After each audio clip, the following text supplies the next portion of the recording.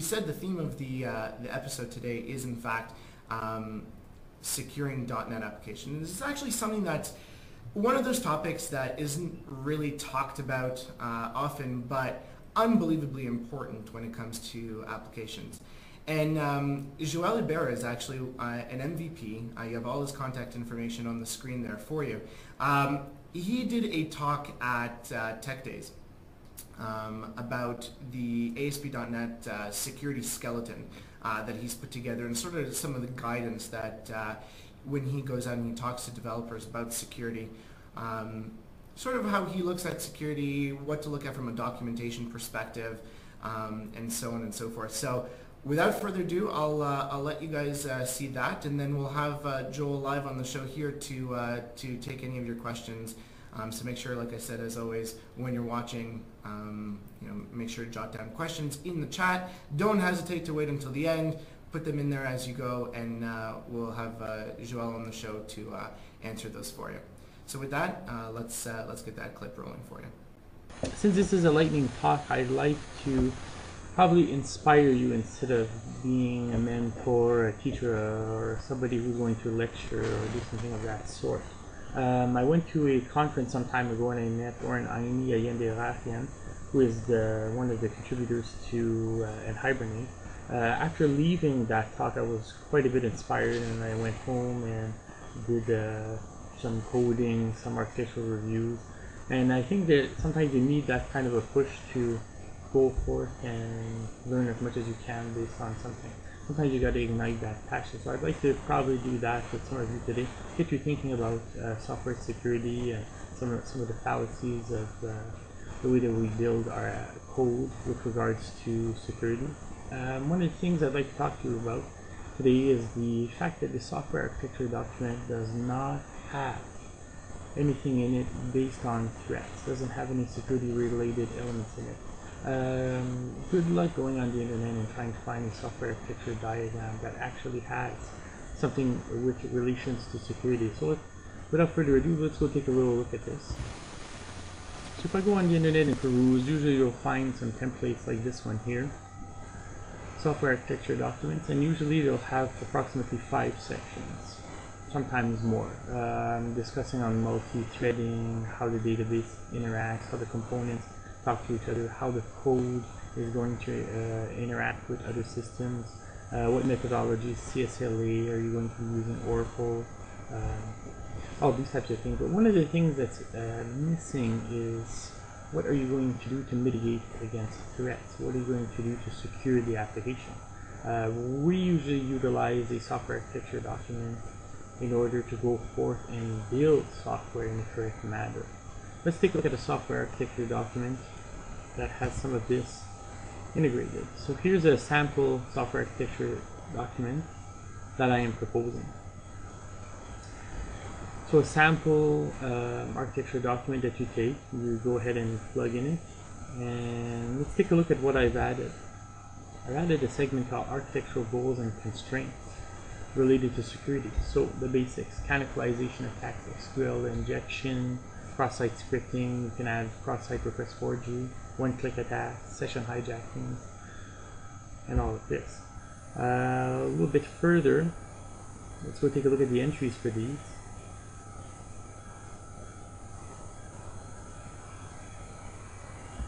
The first one I talked about was a canonicalization attack. What I like to do is in the software architecture document, I like to write down the name of the threat. I like to write down what it is for the junior programmers, for those who are not very keen with security. This way they can look inside the software architecture document, peruse it, get to know why this code to mitigate against these threats is inside, what it's doing there, where I can download, where I can learn more about it, what is the attempt to mitigate, and lastly, what is the code. You can go even further as providing links and whatnot. Now, why would you want to do this in the software architecture document? Now, the person that's responsible for the software architecture document is usually the software architect. And I like to say a small fable. I'd say that the developer always asks the software architect, why are you so sad? And most people don't get this, but SAD is the acronym for software architecture document. That's usually the difference between the developer and an architect, is the deliverable. Software architect usually will be working in enterprise architect, drawing things out.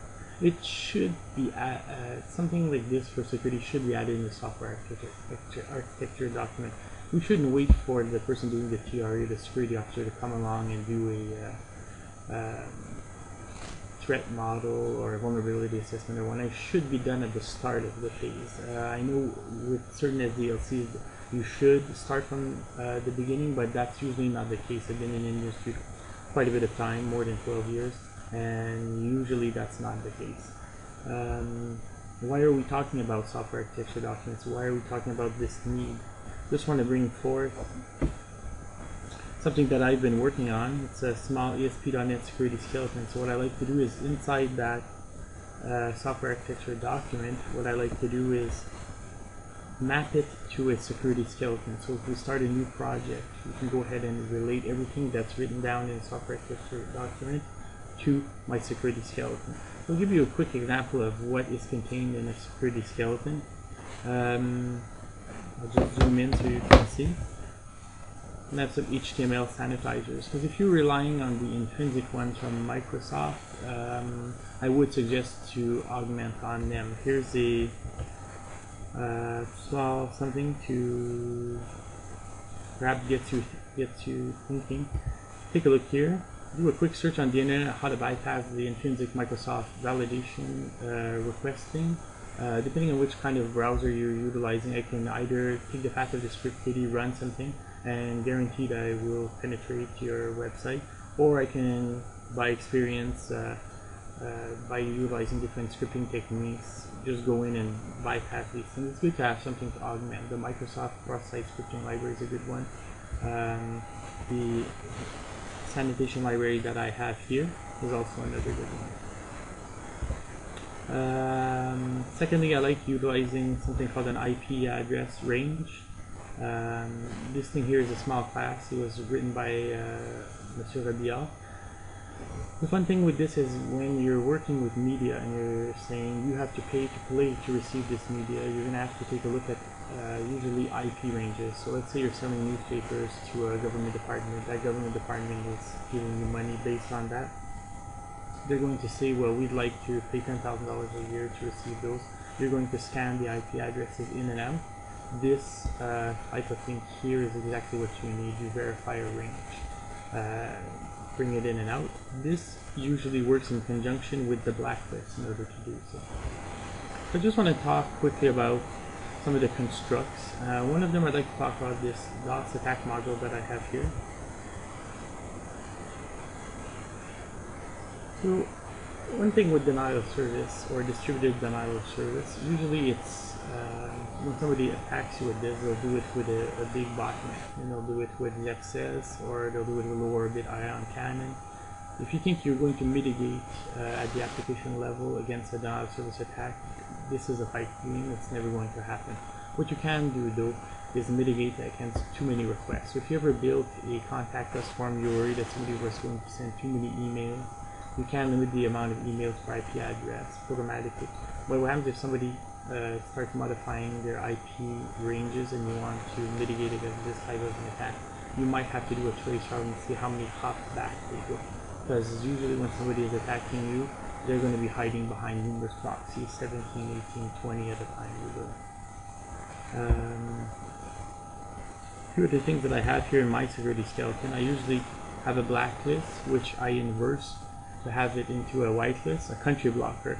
So if I'm building something here for a client in Canada, they only want to do business with Canadian people or with the Canadian government, it's a good idea to block other external content, especially from places where you know that a lot of attacks come from.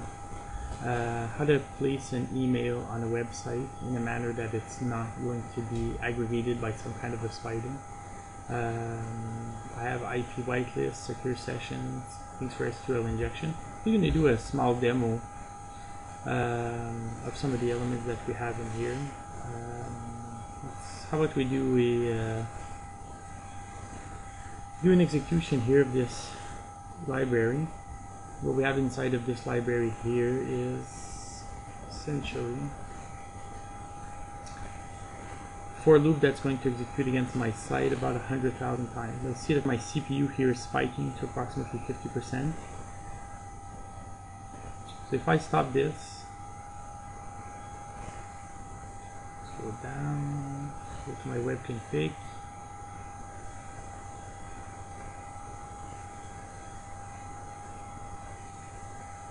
add my denial service, which is done by Matt Christensen of the ASP.NET team. I tweaked it a little bit, but it's the same thing.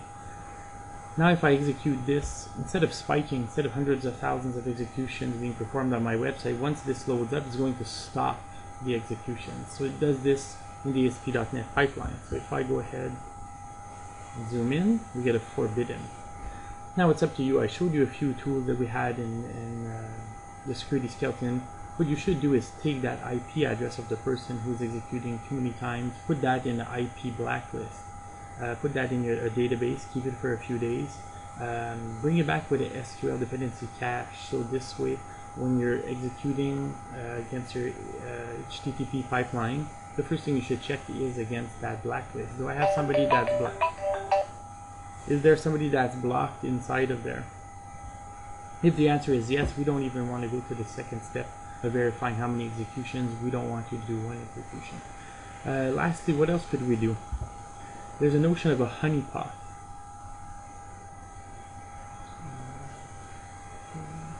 Just wanted to show you here.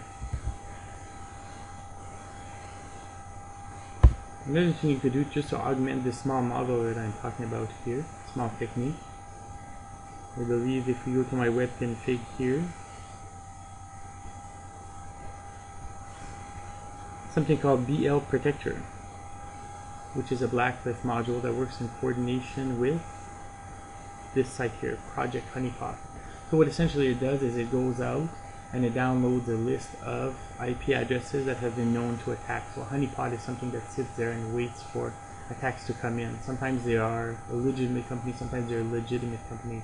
So if you are a government organization, you want to know who out there is performing attacks and might not be that well versed, they're not hiding their IP addresses well enough, they're not hiding behind enough proxies, you're certainly going to catch their IP addresses. We don't want these addresses being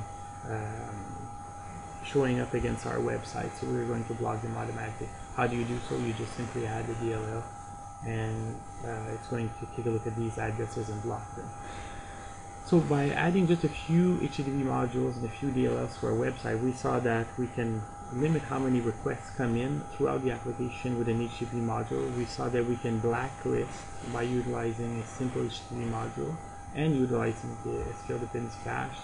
Then we can go here and verify if some addresses have been malicious elsewhere and stop those in their track. There's a lot of things that you can do, and this is where it's very fun to have an ASP.NET security skeleton. You're not going to replace the power of an appliance. There's a lot of things out there for security, but if you have a budget, if you have time constraints, you have architectural constraints, an ASP.NET security skeleton is something to invest in. Train your team on how to utilize this skeleton, augment on it, and when you start a new project, go ahead and take that skeleton and move along. Lastly, I just want to talk about some of the things that I usually add. Usually add some of the tools that are related to penetration testing, so Brutus, Burp Suite, Code Crawler, John the Ripper, a few other things.